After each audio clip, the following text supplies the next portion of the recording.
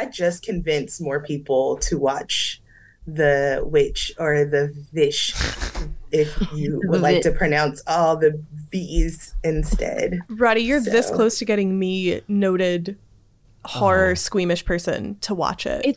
I am horror squeamish.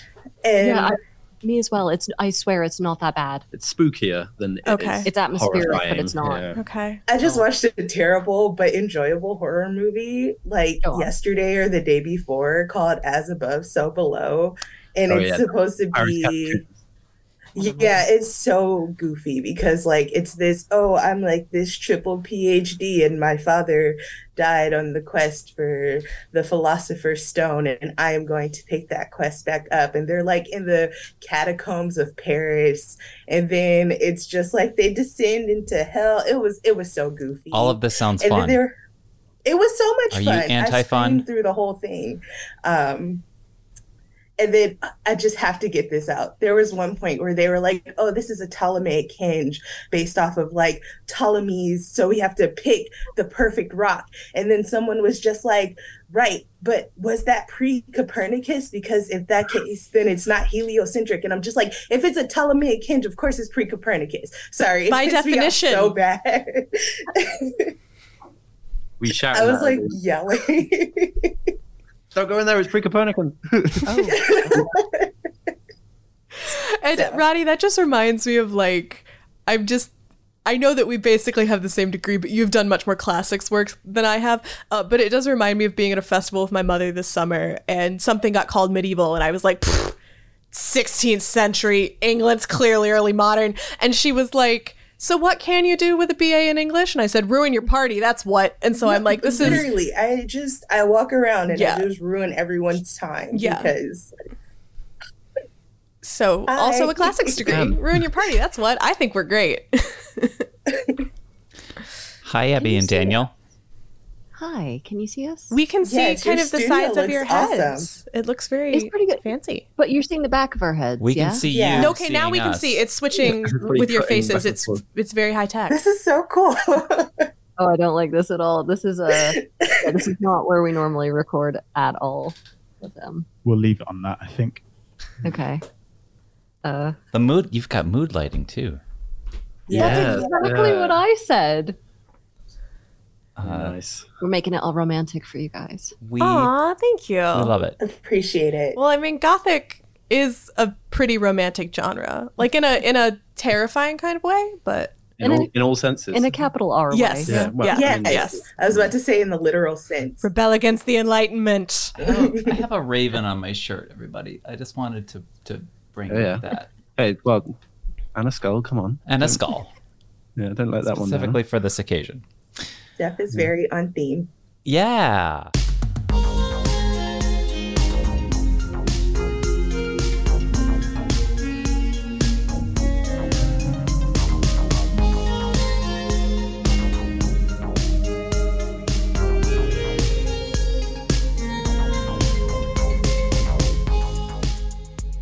Well, let's just jump right into it. This is a little too quiet. It's the Ferndale Library Podcast. It's brought to you by the Friends of the Ferndale Library. And my name is Jeff, and I have not had enough coffee today, frankly. And it's morning here. It's afternoon across the pond for our guests, Abby and Daniel from Save Me From My Shelf. Hi, guys. Hi. You're back. Hello.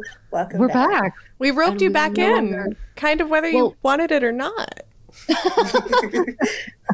We no longer sound like we're yelling at you from across the ocean. We actually are in a proper studio today. Yeah, we let you onto I was going to make a cask joke about them being strapped behind a brick wall or something. Yeah, we put the ear trumpet up to the brick wall, right? You know. That's what we did about then, isn't it? Yeah, that's how podcasts work. Of course, I'm joined by Mary Graham. Hello. And Roddy is back. Hello. And my name is Jeff, if I didn't say that yet. And we're so delighted here to talk about some Gothic weirdos because Halloween is right around the corner. And if there's anything Roddy and Mary Graham love more than anything, it's Gothic shit. I may be a horror movie squeamish person, but I did watch Crimson Peak and I did love it to bits. So, it's give me... I want an old house and the moral degeneracy of the aristocracy. And if there's a howling wind in there somewhere, when I lived in Boston, I lived in old buildings and the wind did in fact howl. And having been from, kind of a residential neighborhood in Detroit, when I was reading the Brontes, I was like, wind doesn't sound like that. That's a fake thing. And then I moved to Boston and I was like, sorry, the Brontes, you were right on that one. Candelabras, say more, Mary Graham says. Yeah, right. I already did believe in candelabras. I am not immune to drippy wax. I'm an Episcopalian, which is like a lot of the same vibes as Catholicism. So we do. That could have gone so many places.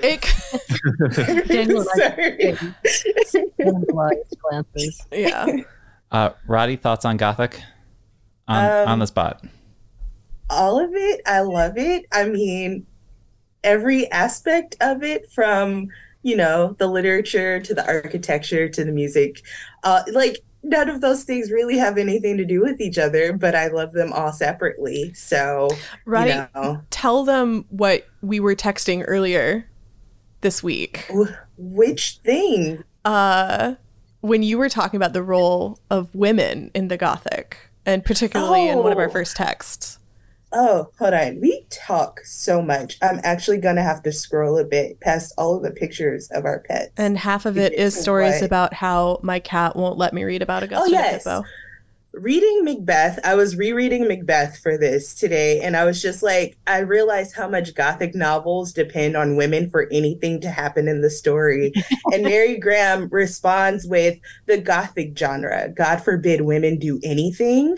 And, that's kind of just the theme going into this today, because they really just drive the story. None of the texts that we're talking about would be interesting or have anything happen. Okay, so let me do some table setting. We're going to be touching on Macbeth. We're going to be touching on Dracula. This all sounds dirty in some way. We're going to be touching on... That's very Gothic. Like, you feel a little bit gross and you're not sure why. We're going to be touching on... I feel like Dracula would enjoy it. I did catch... We both have Harry Holmes canonically in the text. And we all know how that happens. I had to explain to Daniel what that meant. Oh, you sweet summer child. Oh, you didn't get an American-influenced education that, everyone's very worried that the ghost of Harvey Kellogg is going to show up and be like, eat your cornflakes. So. Yes. And we're going to touch on Northanger Abbey, but we're also going to properly say hello to our guests. And for folks who did not hear the episode when they first appeared on our little library podcast, I'd just like to throw it out to Abby and Daniel to introduce yourselves, explain yourselves, answer for yourselves, and maybe tell folks a little bit about your podcast, Save Me From Yourself. Well, I'll do what we do on the podcast, which is I'll introduce my friend over here first. So Tea and Crumpets over here is Daniel. Hello. Tea at the bottom of the Massachusetts Bay is Abby. So sort of American English thing going on there. We host a podcast, don't we? We do. Do you want to elaborate further? Do the spiel. You do it. Okay. Yeah, our podcast is called Save Me From My Shelf, and it's a literature comedy podcast just where we recap, sort of ridicule and analyze classic literature to make people less anxious about reading it. So we have done many a Gothic text, and I think that's why we're back on this show, to bring our limited expertise. The dangers of knowledge, and that's what the Gothic's about, or the limits of knowledge. And so we're kind of living that by not knowing much about the Gothic. You are coming up on your almost 50th episode. I believe your 47th-ish episode is now beginning a deep dive into Edgar Allan Poe. Yeah, it's the first of a two-parter because we mistimed it. So, we're doing Poe's short stories and poems. And maybe some of the other texts we'll be discussing today. I mean, Dracula's already been an episode. Maybe one of the other ones will be coming up very shortly. Oh, that would be great. Well, I'm excited.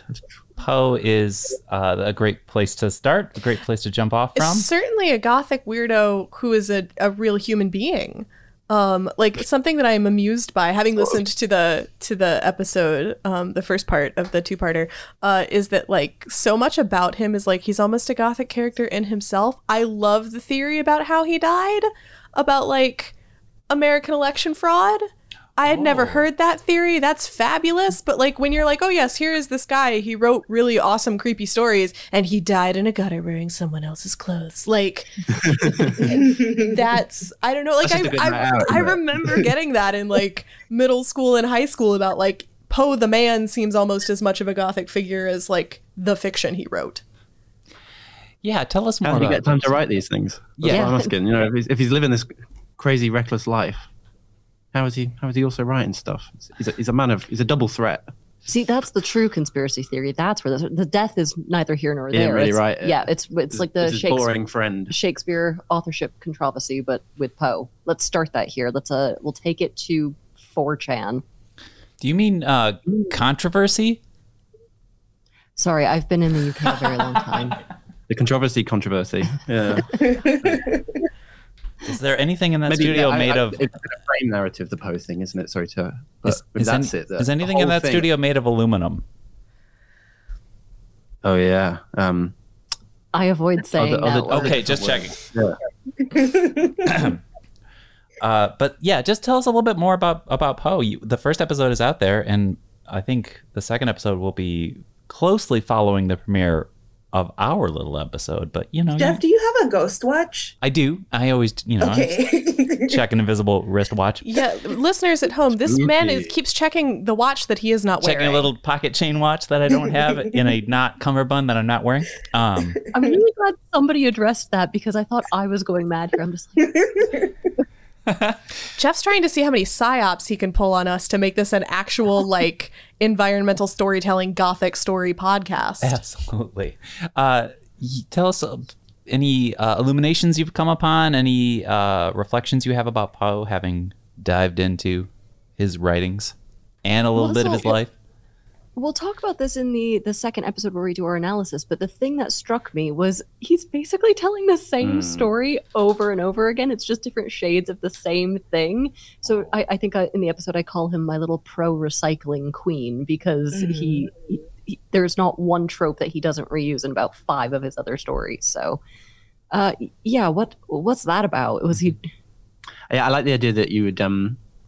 be so fascinated by a particular motif or aesthetic theme that you would return to it. But in the case of Poe, that's like, what if a woman got walled into a to a flat, or, into the wall or something? It's always something disgusting and strange, and I don't know why you would think that would be the thing to address, but he keeps coming back to it. What if somebody had a disgusting eye? Let's see how many times I can reapproach that issue. They're really important things, obviously, aren't they? But I think it really helps triangulating these stories together, balancing them against each other, because the more you read them, the more you really feel like you're going mad or he's gone mad. Just he keeps coming back. The repetition sort of lays really heavily on you. Yeah, the compulsion to repeat. Yes. It's a kind of psychoanalytic thing going on, isn't there? Yeah. Yeah, so I think that's mostly what we focused on. It's like a recurring dream. Yes. Yeah. Roddy, Poe, pros and cons? Jeff. So honestly, I was introduced to Poe really young, so I've always really liked him. But yeah, there is a lot that's reused. I'm thinking about, because my favorite Poe story changes every 5 minutes. So I'm going to pick like 3 of the most popular to talk about currently, which is, Mask of the Red Death, Telltale Heart, Cask of Amontillado. And it's just like the same story 3 times as you just so stated. And, especially with the second 2 I mentioned, like Telltale Heart and the Casket are basically just the same thing. Just one's in the floor and it's just a heart. The other one's, in the walls. And I don't know. I love it though, because they feel different. Because every time you read one of them's alive when he goes into the wall. Poe's like, see, it's not always the same thing. Sometimes they're dead before they go under. And then sometimes, certainly. Yeah. If you have siblings, who has not been jokingly closed into a closet in the middle of a game and, scream for to be released? Did you used to yell for the love of God, Montresor, at your siblings? I'm an only child, so this is research. I was one for dramatics at times, and I don't think the things that I would yell can be stated on the podcast. But my parents became aware of the fact that I did listen very closely to the language that they used, and they tried to course correct after that. I think if Abby and Daniel are going to be friends with Roddy, they should know that Roddy often chooses violence. That's her philosophy. Okay, so here's the thing. Yes, but there's so much to it. And we're going to have to talk about choosing violence in the case of literature at another time, Jeff. Okay. So just go ahead and write that down somewhere because I have thoughts. Is this at all a clumsy segue into Macbeth? Can we talk about it? mean, God, if we're looking for choosing violence, a tragedy by Mr. William Shakespeare, then I feel that's as good of a segue as we're going to get. Okay, I think that's great. Can anyone else help establish why we really felt... I think you called him Mackers at some point. Well, so, okay, I worked in I was a theater I'm that person. I worked at a theater in college. I was an obnoxious theater kid in my younger years. And the graduate students at the theater that I worked at didn't call it the Scottish play. They just called it Mackers. Because I think they put it on the year before I started working there. And so that's how they would just refer to it. And so but also I'm someone who's like, yeah, but like Will Shakespeare, he's like my buddy. So, I mean, I've done my degree. I feel like I've earned that.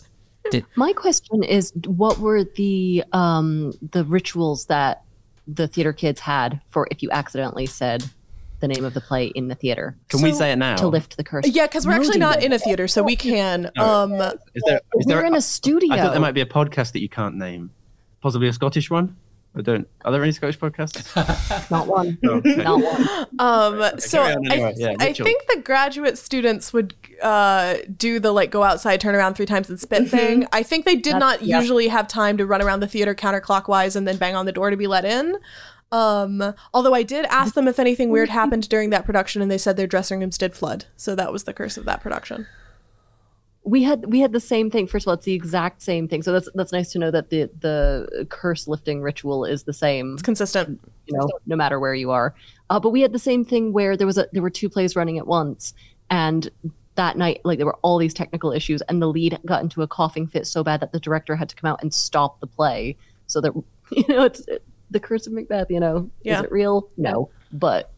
The timing. But is it real in my brain? Yes. So yes. I do think that the use of 3 in the counter curses for Macbeth is really interesting when you take 3 and how it plays into the theme of the whole play. So, if we just want like a little analysis and how, the counter curse relates to the action of the play itself. Well, I think the listener may also be saying, but wait, everyone, the Gothic genre, that wasn't invented when Shakespeare was writing. Why are you talking about Macbeth on a Gothic Weirdos podcast? Because we talked about this when we were. It was cool. Well, that, yeah.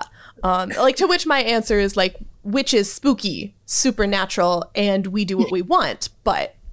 And also the, aristocracy got problems. So the moral degeneracy of, well, unfortunately, only parts of the aristocracy, because like it does end with this restitution of kingship, although I suppose there's this Paul cast over it because that Banquo's descendants are going to rule Scotland one day, and like Malcolm is not Banquo's descendant, so it's sort of there are some productions that kind of set that up as like, I think it's the Denzel Washington film maybe ends, it's been a while since I've seen it, but I think it ends with like Fleance out there somewhere because he's gonna come back one day. It's kind of like the cycle it continues.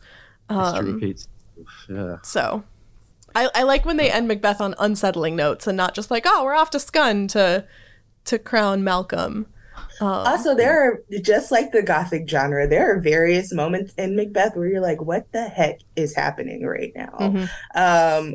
The scene with the porter is one of them. I love the porter even though the porter is actually a fun character, also might be the invention of the knock-knock joke.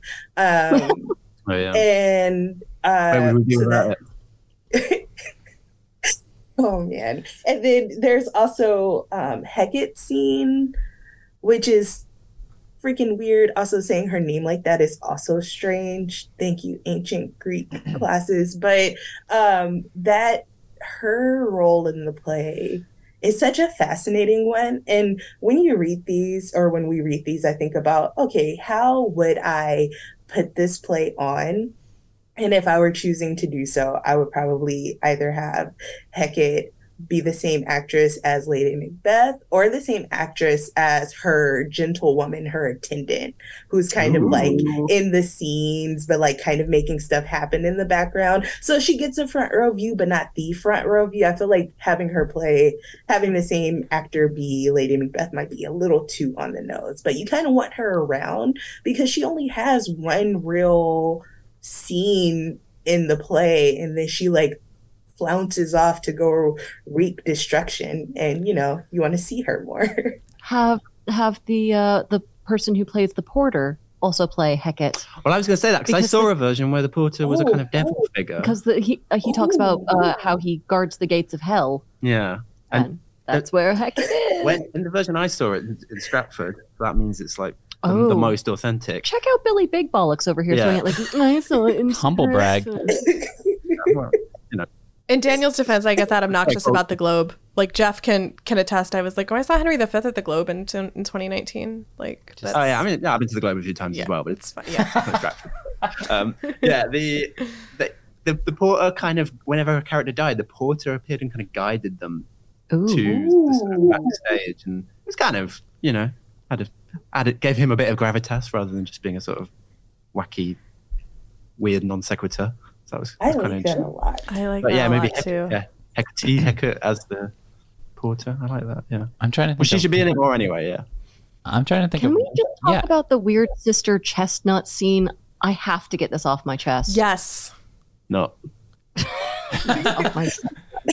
Finally. No. Let us. Don't. Please.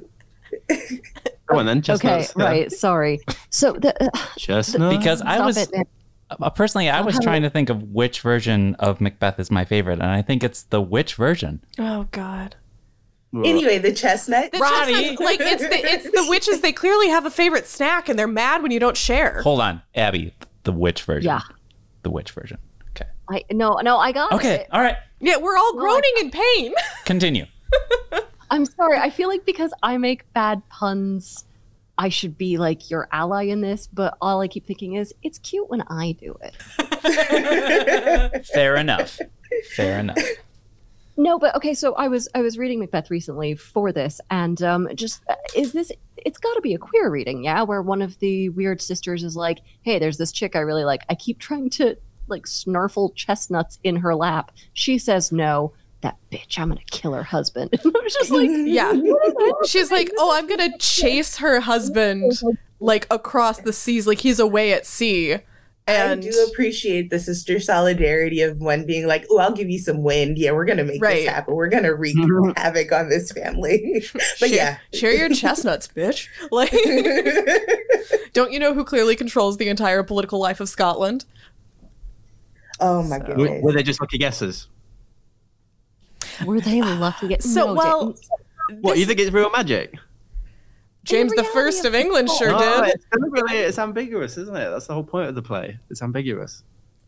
Or did they just like plant a germ in Macbeth's head? Are they kind of like advisors, like worm tongue? Well, it's that's a very classic. Roddy, who's read more Greek plays than me. Yeah. And they predicted Birnam Wood. They predicted that Macduff was born via C-section. Lucky guesses. Absolutely. Okay, all right. Yeah, Roddy, you also have to talk about Macduff because we texted extensively about Macduff as well. So remember the last time we spoke where I was just like, I pick a himbo every time I read something and I choose that person to sort of be my person. I don't want to make him a himbo. He gives very like Chad, but like one I would actually like. I love Macduff so much. And I actually cried rereading this play because of the scene where he finds out that his family was murdered. It had me just so emotional. I don't know, maybe I was going through something, but it's it's just that good. It's like, okay, what I told Mary Graham was that everything that Macbeth does in his tomorrow and tomorrow and tomorrow speech, Macduff does in 4 words, where he says,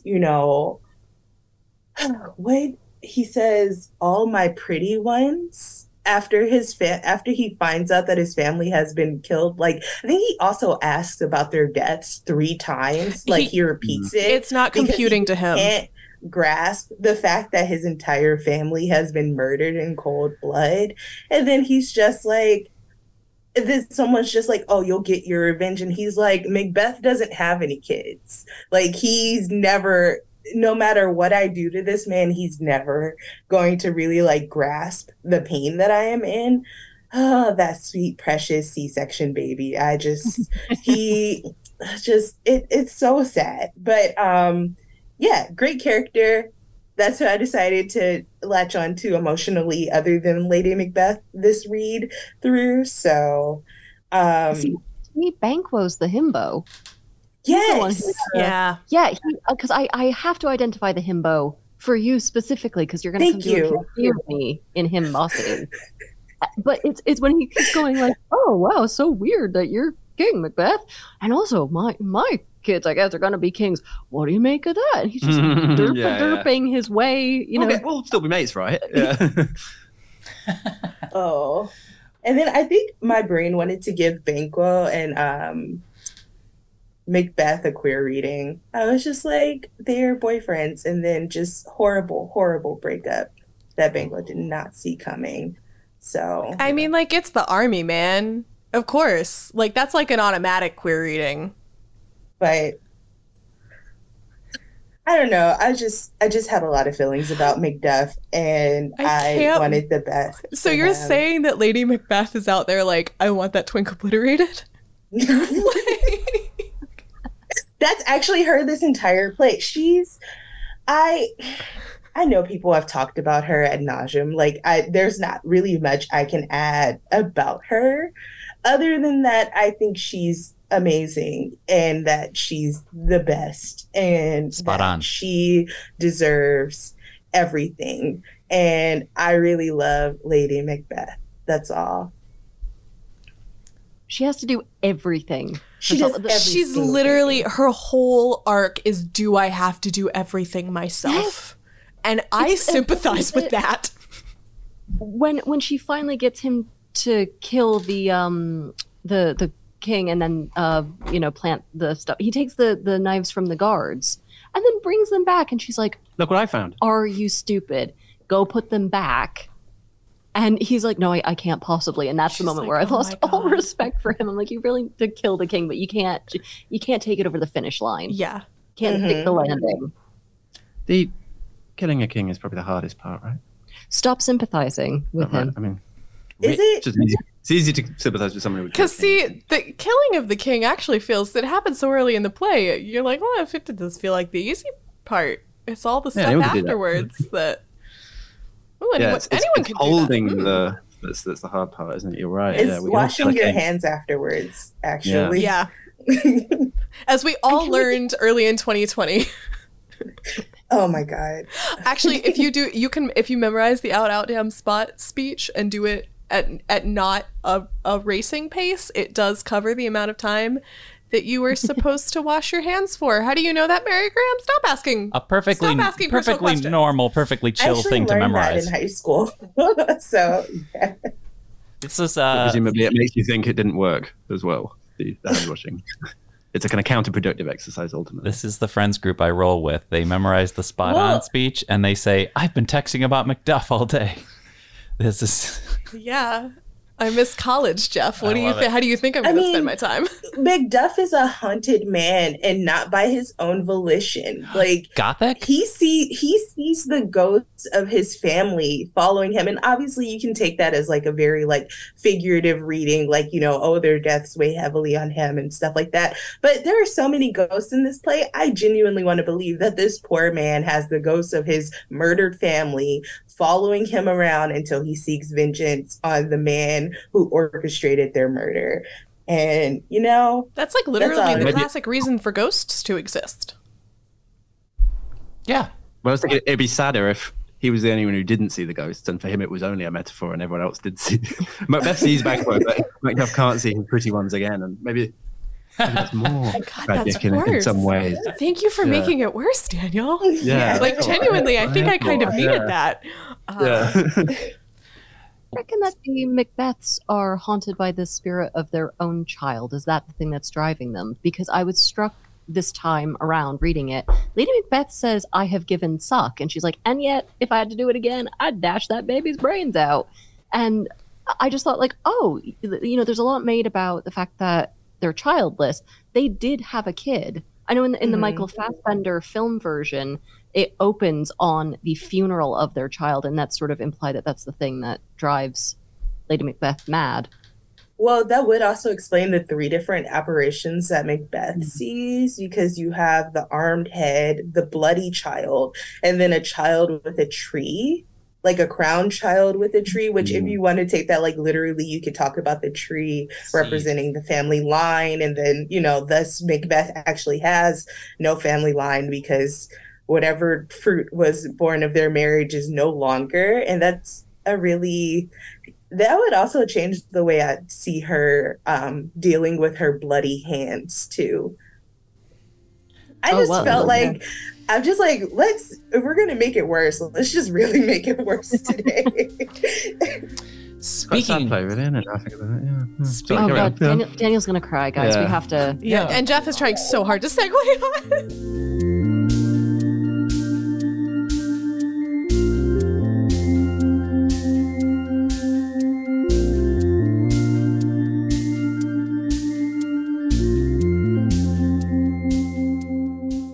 Speaking of blood, how about we move things over to Dracula? So skipping over the first part of the 19th century all the way to the end, because Jeff and I had to look up when Dracula was published yesterday.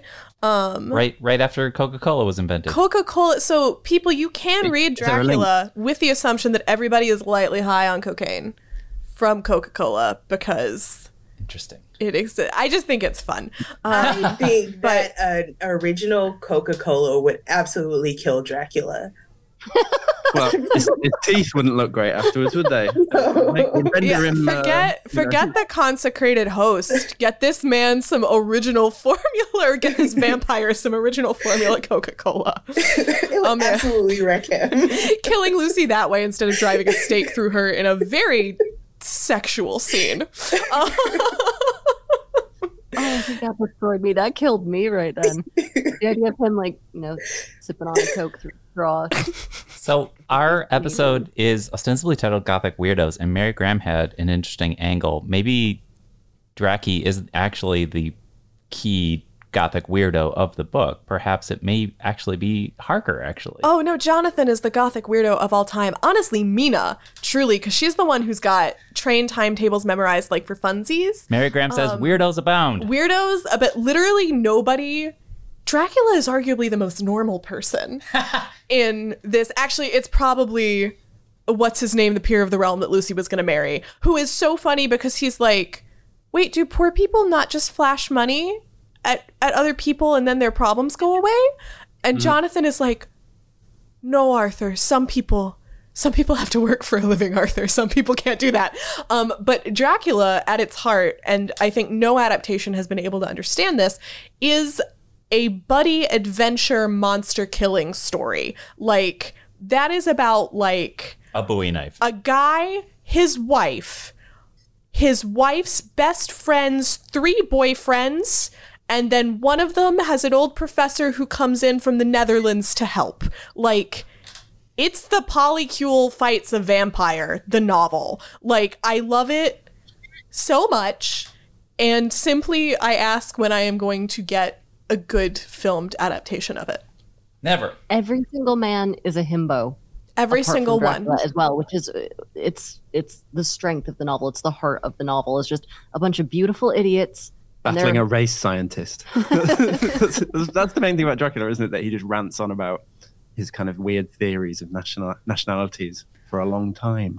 So, I mean, if you consider that the most normal person in the text, then, I mean, unfortunately, I do live in America, so if we're running normal on, like, a statistical kind of definition. Right, yeah. He's just a kind of standard Republican voter, then. Is that what you're saying? Mm-hmm. But, like, because I reread Dracula on audio recently with really good narrators doing all of the different letters, and I was just like, just delighted by the fact that, I don't know, like these people all really care about each other, and they're so strange. You got one guy, like forget the bug eating guy, you've got another one who talks into his dictaphone constantly. It is 1897. Do you know how big this? He's talking into wax cylinders. I'm just throwing this book at people being like, look at these nerds. Read about them. Look at this cowboy. Look at this bug eating guy. Look at I do actually, Renfield. But I was like, but yeah, look at this cowboy. There is a guy from Texas who shows up. And if he was written by an American, I would be annoyed. But he's not. He's written by an Irishman who has never seen Texas in his life. We love it. And that is beautiful to me. But Bram Stoker did see upstate New York and New England. The real home of the cowboys. I mean, there are there are enough cows there. Oh, There's no excuse for cows, this. boys. There are more cows in Vermont than there are people. There you go. Yeah. Well, you need a perfect ratio of cows and boys to. Is that how it works? I don't know. Roddy, thoughts on Himbos? Thoughts on Quincy? I love him. That's all. He's such a great character. He's really absolutely. When it comes to Dracula, that's, don't let your wife stop you from finding your vampire boyfriend that introduces you to your wife's best friends. Like, as Mary Graham said it, 3 boyfriends who also become your boyfriends. And it's just, they love each other. It's great. This is once again, the buddy adventure comedy that we all need. And honestly, I feel like Dracula's kind of baffled because, he thought that he was just going to, just pluck what's his face. Of course, I forget his name when we're actually talking about it. He was going to be the boyfriend stealer, but he ends up in the midst of this like complicated Rubik's Cube of just weirdos in love with each other. And, he's just like, I did not sign up for this. And that is what makes him the normal. He's also so weirdly, funnily bad at vampiring. Like he comes to England, because it's an invasion metaphor, and he's so fixated on like this one person. It's like maybe give up on having the blood snack from the girl who's got the vampire expert looking after her. Maybe go to somewhere that isn't Whitby and snack on someone else. But no, he is determined. Only this blood Capri Sun will do. Maybe that's why. You don't want to have to take all those trains. Don't have to go through Middlesbrough. Tell you what. Well, he has been studying English geography. So he's like, oh, none of that. It's going to shit myself in a pile of dirt to go bother a bunch of people somewhere else. And that's just fine. Dracula's, honestly, no, he's a weirdo too. The more I think, he's odd. Just, The name of the book is Dracula. Dracula brings them all together. Yeah, that's true. Yeah, that is true. He didn't bet on love. And yet he created that love, really, didn't he? Yeah, there's a kind of Manichaean thing going on here. They're kind of codependent. He can create the situationship that he then desperately wants to moonwalk away from. This is over his head. Oh, yeah. It's funny. I feel like it's like, oh, go ahead. Oh, sorry. No, just in our episode, Daniel and I disagreed over the sort of bureaucracy of it. I found it quite chilling, all of the sort of shipping manifestos and the ship's log and all of these things, the lawyers' papers. I found that really creepy because, it's tracking this journey and nobody knows what it is. And Daniel found that boring. And did I? Yes, this is against type. That should be the thing you were really interested in, but you gave me a telling off for. Don't even remember this. Oh no! Go on. What was my reasoning? Well, you thought that the actual Gothic stuff was more exciting and creepier, and I was like, no. The thing that I liked the slow creeping dread of like the building up of these documents and people not knowing. When you speak in like theory about a kind of an abstract, decentralized knowledge that is kind of following Dracula. That sounds scary, but when you actually read it, yes, it's boring. That's what I would say. So you make it sound exciting. So full commendations. I'm Team Abby on this one because I think the horror of a bureaucracy that doesn't know what it's doing. So like, when Jonathan is making these inquiries and they're like, yeah, we shipped some boxes of dirt. Why?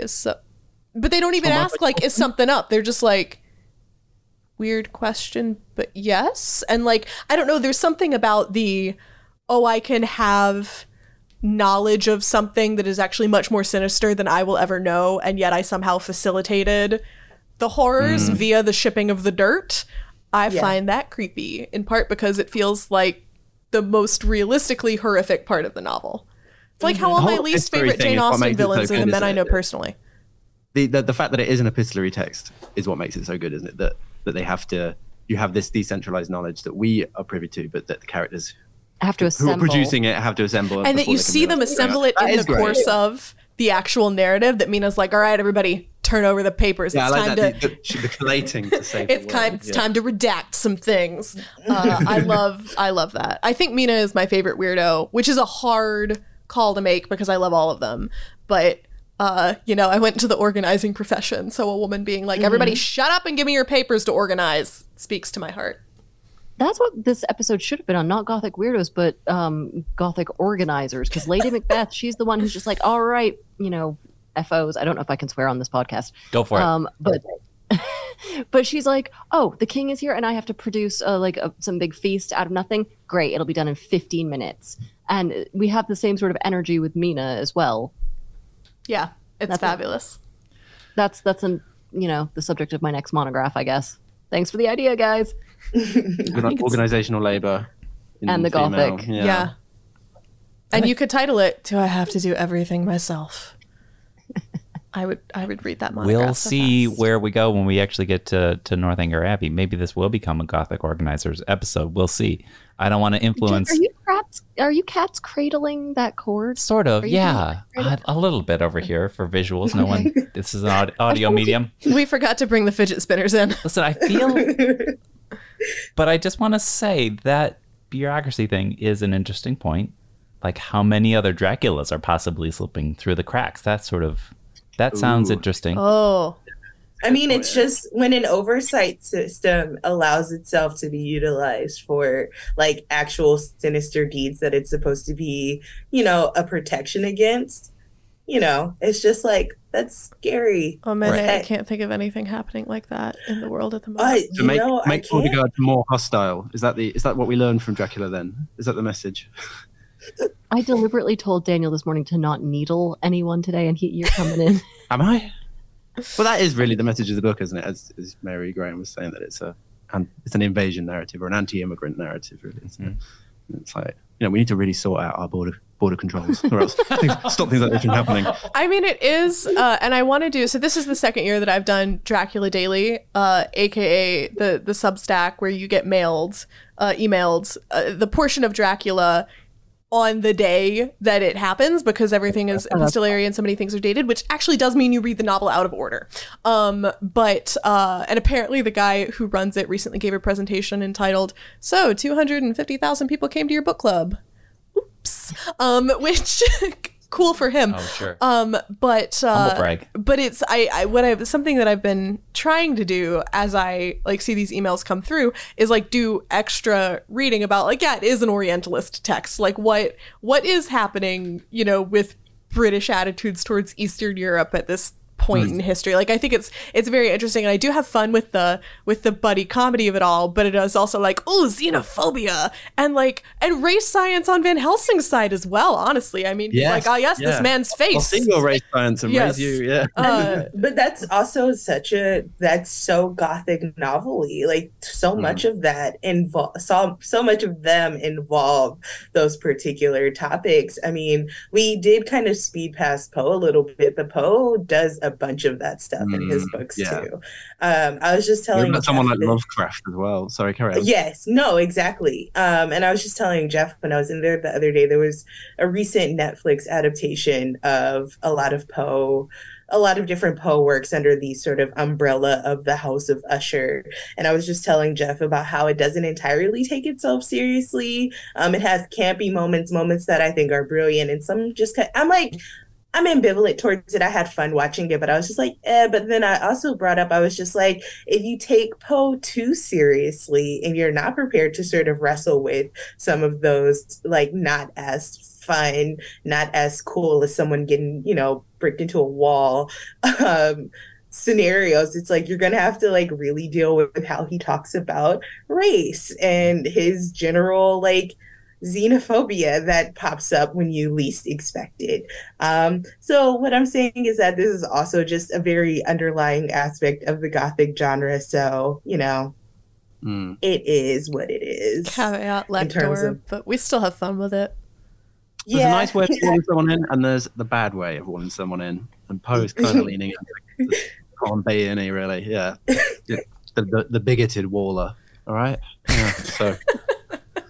It's not the walling itself that's the problem. No, that's what I'm saying. That's fine. Yeah. It's all good fun. It's fine. And then someone says something a bit dodgy and kind of ruins the mood for everyone. Right. It can go from fun to problematic. Or problematic? I don't know. I was going to draw in something about a pendulum swinging, you know. Oh, from that. I see. You know, you can all just... I interrupted your flow there. Go that's there. On me. Yeah, it's fine. No, problematic. I'll go with that. For shame. Yeah, Roddy, you should shame me because I like so rarely venture into that territory. It should at least... That one was bad. I'm not proud of that one. Well, I like it. I get gleeful at even just attempts at bad punnery, so that when Abby did it the other day, I was like, yes. We were delighted listening to the first half of the Poe episode and being like, Jeff from Ferndale, I know that guy. So... It's just you should have seen the cold, dead eyes of Daniel when I made the pun. Oh, I know those. That was before I even heard it. He was so unimpressed. Abby, I've seen That's those cold, dead eyes hourly. Hourly, I see them. I see them from Roddy all the time. Roddy does this thing. I'm going to try and impersonate it on this audio medium. Just that look. Yeah, she's doing it right now. Oh, there it is. There it is. Oh, God. It's the I can't believe you have subjected me to this shit. And then it's followed by a sigh. Daniel did not give an audible sigh. All right.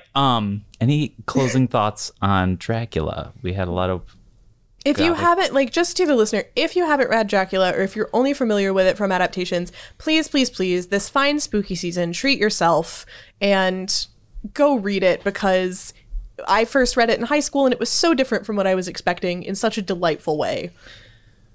And if you're writing something, you need the story to move along, just put a cowboy in there. Yeah, seriously. Oh, I would love... It's pretty long, though. I just say that. It's pretty long. Not really. I mean... From the academic side, than I'd like. From the academic side of things, I'd love to hear from Abby and Daniel. Like, when you have texts that have been made into 19,000 different movies, does that affect or influence the way you approach your presentation of them to students? Like, all right, we've all seen Keanu Reeves as Harker. How do you get over that hurdle? Leslie Nielsen in Dracula Dead and Loving, probably the most faithful adaptation, right? Right. Well, I talk to my students a lot about this. This is why we have so many adaptations of Dracula, because if you go back to the source text, you can see how all of these have fractured off from it. Dracula is an endlessly mutable symbol. We can every generation gets the Dracula that they need for whatever they fear the most in any given year, and it all works back with the source text. So that I think that's why it's really helpful to read, because you're like, oh, I see in this version. Yes. That's where that's what Keanu Reeves was doing, or in this version, this that's what Gerard Butler in Dracula 2000. That's where that's coming from. Nosferatu is disease. Exactly. The rats. The Keanu Reeves one, that's like just kind of sexual anxiety. And the anxiety of the burgeoning, millennium. But we talked about in our episode as well, when Dracula was released, I think there was another book that released the same month, definitely the same year, called The Beetle, that was way more popular, and nobody remembers it today because the Beetle as a sort of monster figure just doesn't have that many different ways you can read it, but Dracula does. So it's funny, the things that last and the things that don't in the cultural consciousness.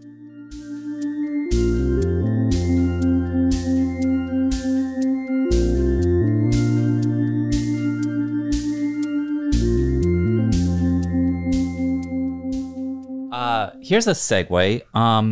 I was admittedly a late arrival to being a fan of the podcast called Save Me From My Shelf, because Mary Graham and Roddy introduced me to this podcast. And the first episode... I thought you were going to say because you hated the first... The first episode that I listened to as a new fan was episode number 23, which was Pride and Prejudice. That gives me my Jane Austen. So you've obviously covered Jane Austen before. Now I want to segue into Jane. Let us now move into what is truly the most horrible experience we will be discussing on the podcast today, the experience of being a 17-year-old girl. Northanger Abbey, with Mary Graham's favorite character from literature. OG hot priest, Henry Tilney.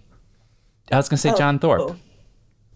John Thorpe can die by my sword. Okay, well, there we go. All right, so there's my Jane Austen table setting. Take it away. So, Northanger Abbey is my favorite underrated Jane Austen novel. It was published after she died, and she, I think, had been in the midst of revising it, and it kind of shows because it's not the strongest pacing of her writing. I actually find the Bath sections fairly boring, but... Is it ostentatious? No. It is one of the least ostentatious of her books. You're not going to get me to break. Okay. So Northanger Abbey is about Catherine Morland, who's 17 years old and from an aggressively normal family. From like right outside Salisbury. And she has neighbors who are going to Bath to take the waters and stuff. And they're like, hey, oldest daughter of neighboring family who never gets to go out anywhere or do anything because there's nothing to do here. Would you like to come with us to Bath? And Catherine, who is about 200 years too early to be terminally online, and yet somehow is a terminally online girl in the early 1800s, is like, fuck yeah, I want to go to Bath. And when in Bath, she meets a variety of people, including John Thorpe, who you may know from your own personal life as man who is obnoxious about his car and boy who takes his hands off of the steering wheel when he's driving you because he likes scaring you. But put him in the 18th century, so it's a carriage and horses. And his sister Isabella, who's like a kind of classic, she's almost a mean girl. She's definitely a frenemy. And she's like, oh, Catherine, nothing will ever, supplant our friendship, and men are stupid. Oh, look, a man. Like, that is how she goes. And then also Catherine meets Henry Tilney, who is... Is he a little Gothic? OG hot priest. He's a clergyman from like Shropshire, Gloucestershire, wherever they live. Are we talking Andrew Scott here? Ladies. So I imagine him more as James Norton of Grantchester fame. Of course. Wrong century, but I think the vibe is slightly better. And the funny thing is, so Roddy and I have been texting about this as well. Catherine filters everything through the Gothic in her mind, except everything that happens to her is aggressively normal. So eventually she gets invited to Henry's family home and meets his father. She becomes friends with his sister, and it becomes very, who's that guy? I think he did kill his wife. As John Mulaney once said, like, Catherine becomes convinced that, like, the reason Henry's mother is dead is that she's either Henry's father killed her, or, like, she's been locked up, Jane Eyre style, even though Jane Eyre doesn't exist yet. And eventually, like, she confesses this to Henry, and Henry is like, okay, so it's time to log off. But also, she's wrong about everything, but she's also right about everything, because Henry's father is terrible. And as Roddy even pointed out to me, she gets abducted in the first half of the novel. Like, she goes on an outing with the Thorpes, and at one point she's like, I am not enjoying this. I would like to get out of this carriage, please, like, before we leave Bath. Like, I just saw people on the street that I have obligations to, like, let me out. And they're like, no.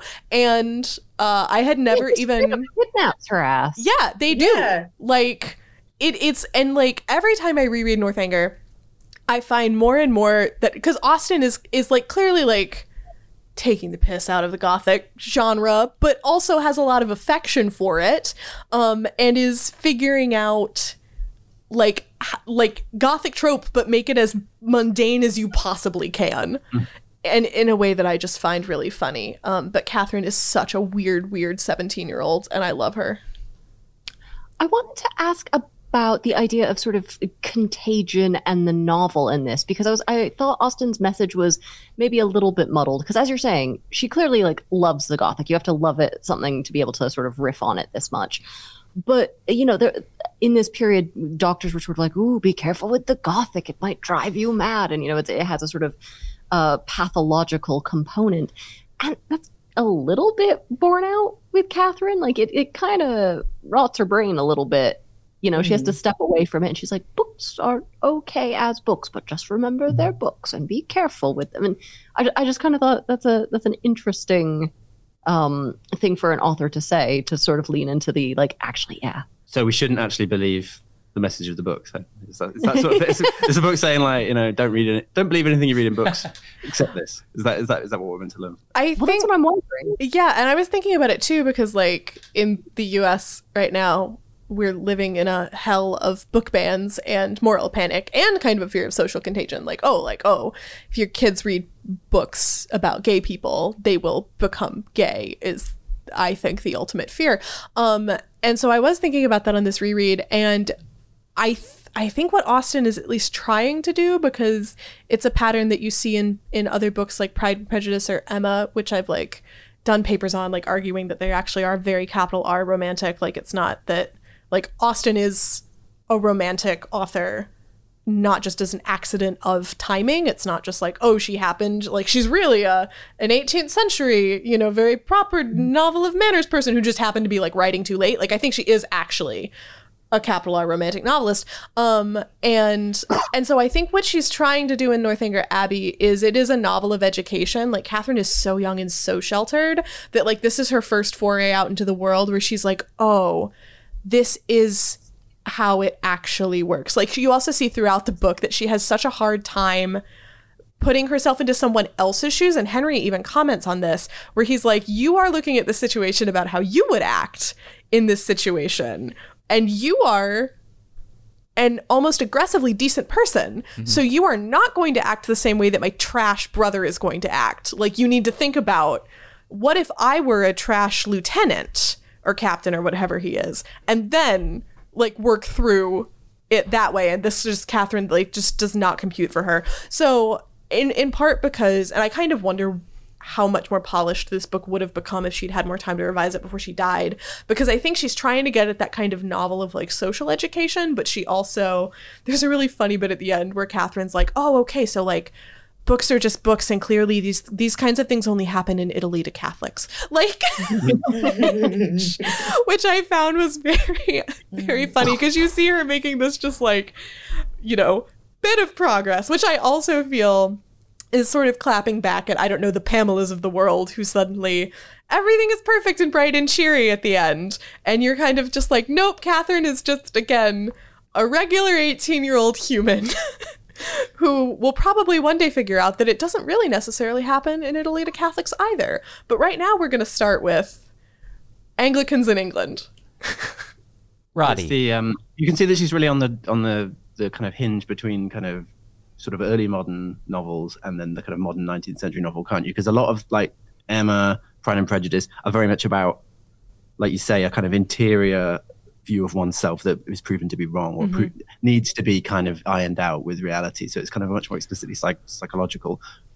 Whereas Northanger Abbey, that's kind of projected into books and kind of an obsession with reading. And it's more like a kind of Don Quixote or female Quixote sort of, it's in that sort of tradition. And it feels, in that way, it feels almost like a throwback. But then because, like you were saying, because Catherine, these stories are essentially the same. I mean, I don't want to be down on Jane Austen, right? But they all are about somebody being wrong and then realizing actually, you know, not to be wrong. But you see this point of convergence, if you know what I mean. I feel like that's something that's going on there in terms of literary history. Interesting. I was wondering as well what sort of Gothic tropes Austen was playing with in this that she was recreating, because in form it's not Gothic, but there are definitely things she winks at. I was wondering about especially the sort of Gothic subversion of incest between the Thorpes. I feel like there's something going on between them, and I can prove it with the intensity of my feelings, but nothing else. That's that hadn't crossed my mind, but now that you bring it up, because like Isabella's whole thing constantly is that she's like, oh, look at those men who are following us. Like, let's cross the road so that I don't have to flirt with them. Oh, look, we keep running into them by accident. Ha, ha, ha, ha, ha. Like, the more... Isabella is a very the lady doth protest too much, methinks, kind of person. And she and John are constantly like, ew, at, like, each other. And so... And yet at the same time, Like, interesting. Like, but Isabel is also always arguing for Catherine to, like, you know, oh, give my stupid brother a chance. Like, he's the worst, but he loves you so much. Oh my God, come be my sister. Like, that kind of thing. And it's the fact that she gets engaged to Catherine's brother and then wants Catherine to marry her brother. But then she gets in with Henry Tilney's brother. And it's just, it feels so confined and incestuous. It's just she's recycling through all these men. And I don't know. I wonder if that was Austen's wink at the constant incest of high Gothic literature. That never occurred to me, but I'm obsessed with that. But the idea of like it being a parody Gothic novel and it explore, because there's loads of stuff where they actually talk about books and the influence of books, and they have different kind of interpretations of them, don't they? It's the most kind of literary critical book of Austen's. That feels like a Gothic thing as well, that because like with Horace Walpole, it starts as a pastiche of a kind of, or a pretend old document. It's making fun of older forms of literature, and I kind of felt that degree of sort of reflexivity in a text has a kind of Gothic component to it, at least into the 18th century, and then the 19th century it becomes a kind of conscientiously textual genre, like Dracula as well. I feel like that sort of trope that's with Shakespeare, that's like in all the texts, isn't it? Sort of textual self-reflexivity, but it almost kind of gets pushed into the Gothic. Hark at you. This is why we have you on the show, man. Oh, okay, cool. That's just bollocks. I also think she's told the bollocks very well.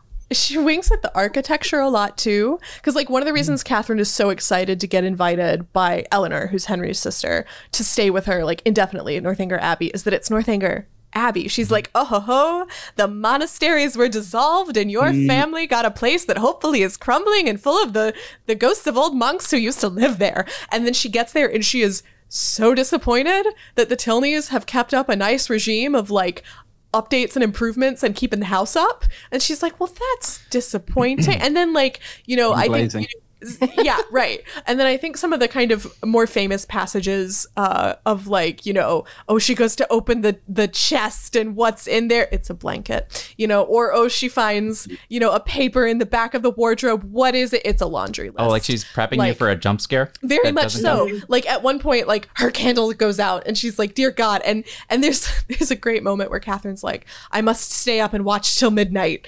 And the next line is like, midnight came and Catherine had been asleep for half an hour. Like that is why I am obsessed with her. Interesting. Well, yeah, you're right. They're all surprising, aren't they? Sorry, carry on. Go, Roddy. No, I was just gonna say I really love the part where she's like, I can't entirely remember what happens, but she gets so shocked when Henry comes up this particular staircase and she's like, what are you doing here? And he's like, I'm just trying to go to my room. He's like, this is my house. Yeah, he's just like, I was here and this staircase will take me to where I need to be. Yeah, he's like the shortest than anywhere else. The shortest way between the stables where I just was, because I just got home, and my rooms, which are just past you, is this staircase. So that's why I'm on the staircase. Incidentally, what are you doing in my dead mom's room? Like, right. Hold on. Go ahead, Roddy.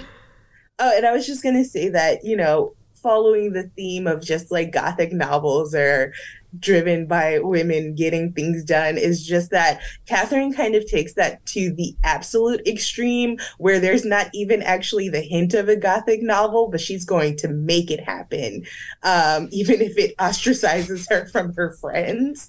And, you know, I think that sort of play, I don't know if Austen had that in mind, but that's one sort of play on the genre that I was really intrigued in, because there's always the whole like, oh, here's this sweet, precious ingenue who just finds her way into this situation and just, you know, oh no, the world is awful. And it's like, yes, to an extent the world is awful, but not because there's ghosts and murder, just because there are men who do horrible things without any accountability. And also sometimes your friend's father is kind of a jackass, and that's but the thing, he's not like a murderer. Like the mundanely horrible things are the focus of this. Like sometimes this girl who you thought was your friend is actually like the worst, and sometimes her stupid brother won't let you out of his stupid car, and sometimes you know somebody's dad is, and they make this a little more explicit in like the 2007 adaptation with Felicity Jones, where Henry says something along the lines of like, no, he didn't kill my mom, but like he kind of killed my mom by emotional neglect, which is not as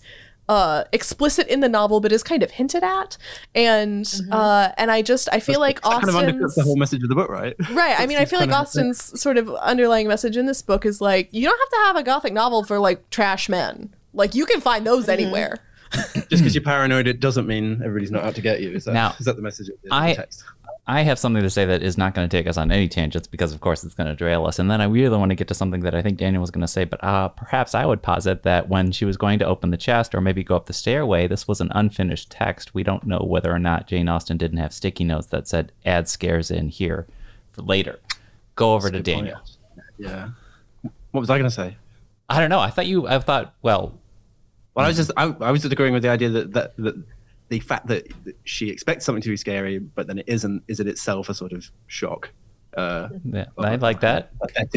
But maybe you're right, and maybe she had sticky notes. Final draft would have had a kind of a bear or something. That could be.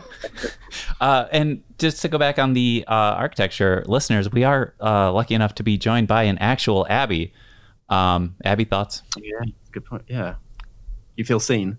I do feel seen. Roddy's I eyes. Feel cherished, and I am a Gothic weirdo, so I really feel like I like that this whole thing has been constructed around me. That's right, really. Exactly. Yeah. Celebrated. You get Maybe it. You should be dissolved. Anyone made that joke to you? They kind of No. A lot of historians are going to be really mad if that happens. All I'm saying is, if you ever murder me, you can make that joke as you lower me into the vat of acid. Time for the dissolution of. Yeah. Okay. Very great. Does Austen have any more Gothic-ish moments or flares in her writing outside of this book? Has she traipsed into that? We've said manners. We've said romance. The juvenilia is all very parodies a lot of genres. I think it's Love and Friendship that might have some moments. She's more interested in spoofing novels of sensibility, though, even to go so far as to, name one book after it. Yeah. This was my other question: is to the academics in the room. How do you feel about meta books? Books referencing. Oh, love them. Of course we love them. It feels like a little in-joke. Like, we're the mean girls at the party and we get the joke, but I don't know if everyone does. And then you get to use the word intertextuality. Exactly. Mm-hmm. It's kind of an ambiguous thing, though, isn't it? I mean, like I was saying earlier, that with the first novels were metatextual, weren't they? And it almost feels like a bit old hat. It doesn't feel as adventurous as it could be when you think of it in those terms, that like Don Quixote is a metatextual book or intertextual. But then you think that like the sort of arch realist book, like Madame Bovary or something, is also really about somebody who read too many books and kind of made a few wrong decisions as a result. So I mean, are all the books meta books, or maybe none of them? And maybe you should just hide it. I would argue that most of them are. I mean, just if you kind of go down the line, it seems like a lot of these books are in response to one another, because these were, I mean, a lot of art then were just people responding to one another. Like I love to, I can never remember the particular person's name, but like I love to talk about how like music beef is not a new invention that has been around as long as music has been existed, from, Beethoven running some guy out of, I think it was Vienna or Milan, by taking his orchestration, turning it upside down, and then improvising off of it. And the man was so ashamed that he just never showed his face there again. Same thing with books. And then I'm veering away from the Gothic, but you guys did an episode on Candide, which we know is Voltaire just being a jerk to Leibniz, I think, who said, we live in the best of all possible worlds. And he's just like, oh yeah, this is the absolute best of all possible worlds. And I'm going to prove that by making every horrible thing happen to this one glorious idiot that I'm going to make the centerfold of this novel. It's just the books, there's always some sort of response going on, whether it be to other books or to tropes and things like that, which is where sort of the idea of subversion kind of comes along. So I think most books are meta at this point, if not all. Most books are like a mesh work, a Gilgamesh work. And anytime you mentioned that book by Voltaire, I want to say yams at the end of it. Makes me think of Thanksgiving. This is all I have to contribute to the podcast. That should have been the Thanksgiving special today. Wait, I think I had a couple more quick. This is a tangent, so I want to make sure everyone has had everything they have to say about the 3 texts that we really dove into. Was there anything we left on the table before I... My last thing that I want to say is Jane Austen said clergy child rights. I am a clergy child, so is she, so is Catherine Morland. This is my final comment. All right. Is that like a military brat? In its way, I mean, people do ask me why... How do you get from West Virginia to Detroit? And I mean, like, there's a road, but also, like... You pray. Well, yeah, that too. And, you know, sometimes your dad leaves to work for a bishop, and so you just go with him. Oh, wow. But most of the time, it's like sometimes people ask me, like, oh, how do you feel about, like, the Mr. Collinses? Like, or just, like, Mr. Collins as a character, because, like, oh, like, that guy's a clergyman, but he's not very nice. And I'm like, yeah, I've been to diocesan convention, and I would pay so much money to raise Jane Austen from the dead, sit her in the middle of diocesan convention, and see what she comes up with.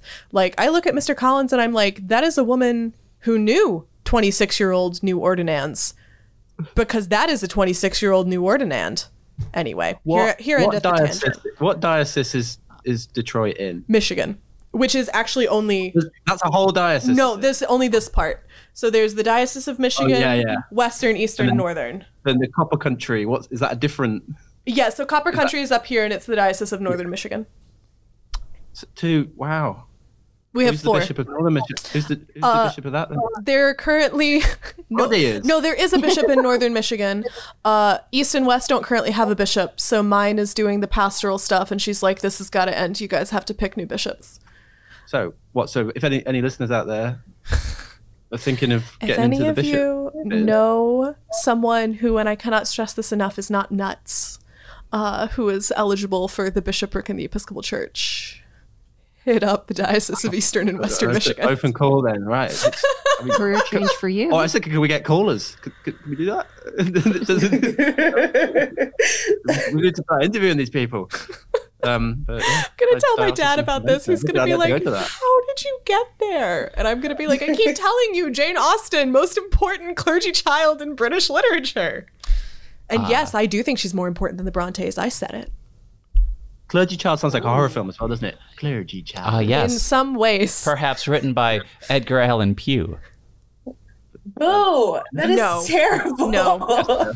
Jeff, 27 years of my life can't be distilled. Jeff, get to your tangents. No more jokes from you. Okay, my only tangent was I think I heard on the last episode of Save Me From My Shelf that Halloween isn't a terribly big thing over there. It is not. As it is here. That sounds like a beautiful You life. guys gave us Hammer Horror. Come on. Well, every day is a You guys gave us Christopher Lee. Yeah, I mean, as I said, it's always a bit scary anyway. We don't really need a special day. Celebrate it. We keep it in our heart always, I think. Yeah, Daniel doesn't really have many memories of Halloween. It's all a haze. Your Halloween costume was what? Just you once wore some glow-in-the-dark fangs or something. Yeah. I don't know. Do you guys have a favorite costume from your youth? I was not raised with Halloween because my parents were like, there is an actual religious holiday the next day that we don't want to be overshadowed. So I grew up in an All Saints household. Well, you just double them up? From that? No, my parents were like, it will confuse her little mind. She can have candy on November 1st. I was a very classic Christopher Lee, Bela Lugosi Dracula one year with a cape and the whole thing and the little medallion and the slick back hair and the teeth and the blood and the whole thing. So that's not an original answer, but it's an appropriate answer for this podcast. And the question as well. Yeah. Roddy is thinking hard about this. I'm trying to remember every Halloween costume that I've ever had. I'm trying to remember. I feel like there was a favorite one at some point. But didn't you ask your mom to help you be Hellboy one year? No. So this is what happened. I went to go see, sorry if I make anybody feel old, The Phantom Menace for my 5th birthday. And I wanted her to paint my face to look like Darth Maul, and she refused to do it. So that's what that was. My mom will be very happy to know that she once again came up on the podcast. She tries to keep a tally at this point. I don't know. I was very big on Halloween as a child, but I don't know if I had a particular favorite costume that I can think of. I really just like handing out candy and then like seeing little babies in pumpkin outfits that are just like, thank you. And I'm just like, you're welcome. And then, they run off to go wreak havoc with their sugar rush. So being a children's librarian, I do occasionally get to see the babies not even on Halloween in their little pumpkin outfits or like their little bears, and they've got, jackets with hoods and the hoods have ears on them. And that is one of the best parts of my job at this time of year.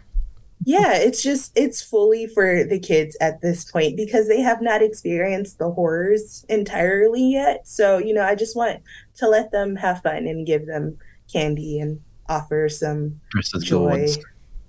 So that's all we've got in this life. Gore. Yeah. But yeah, I can't think of it.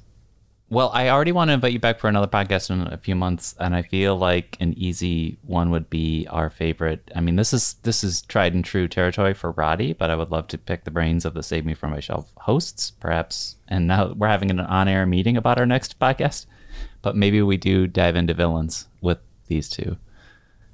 Villain weirdos. That's my proposition. I see no problem with that. Yeah. Villainy in all its many forms. I mean, we kind of covered that with...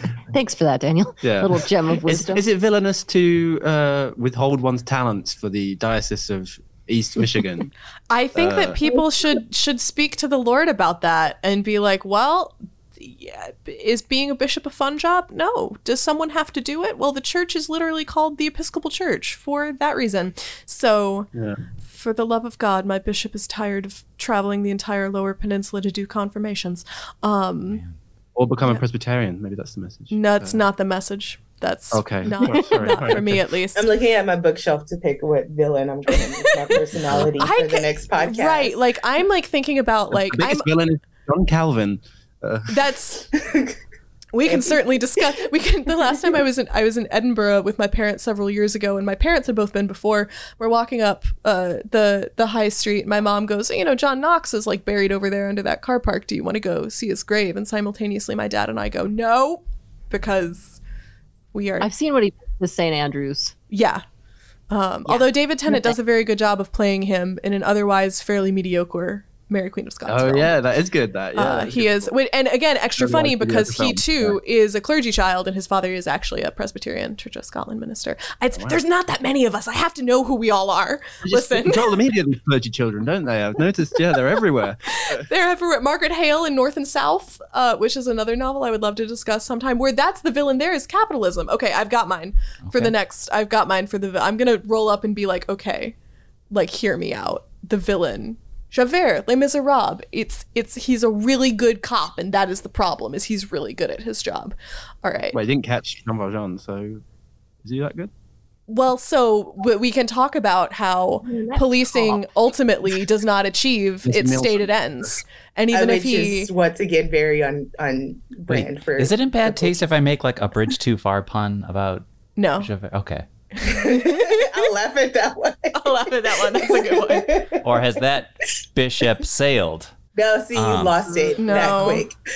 No. And the bishop only comes in at the first part of the book. But that bishop has sailed. Yeah, no, right. I know. For our dear guests, would you like to promote anything or tease anything or tell folks about more about your podcast or where to find you or all that good stuff? Yeah, you can find us wherever you listen to podcasts. We are on Twitter at SMFMS_podcast. We're on Instagram and TikTok at Save Me From My Shelf. We take requests as well. So if you like what you hear and you want us to cover a book, please let us know. And just thanks for having us. We really appreciate it. Also, you have these fun little teasing guessing games about what you're going to do next. People can follow along. Roddy and I do text each other about those. We're like, what is this week's clue? What? You guys got the list going ahead a couple of episodes, so you're not allowed to guess until the episode after our second Poe episode. Sure. See, I was just simply going to pretend that we had never seen the list because, in part, I have already forgotten it. But yes, yeah. No, same here. Yeah. That guessing game means a lot to me. Yeah. We're like, oh, we're looking away. We haven't seen this. Thank you for joining us, Abby and Daniel. And and thanks to your manager for making this work. Yes, thank you so much. And sorry, really time zones are hard, but we fixed it. Yes, and Roddy, thank you. No problem. For zooming We don't in. know your name, so you're just the ghost of this podcast, I guess. But thank you, unseen person in the distance. In studio too. And you're welcome. Sam. Wow. Hi. Oh. Disembodied voices for Halloween. Sam. Thank you, Mary Graham. Thank you, Jeff. Thank you, listener at home, for joining us for another ostentatious episode of A Little Too Quiet. It's the Ferndale Library podcast, brought to you by the Friends of the Ferndale Library. Please remember to rate, review, subscribe, and tell your friends about this silly little awesome little podcast that we do. We'll be back next week with more. Thanks for listening.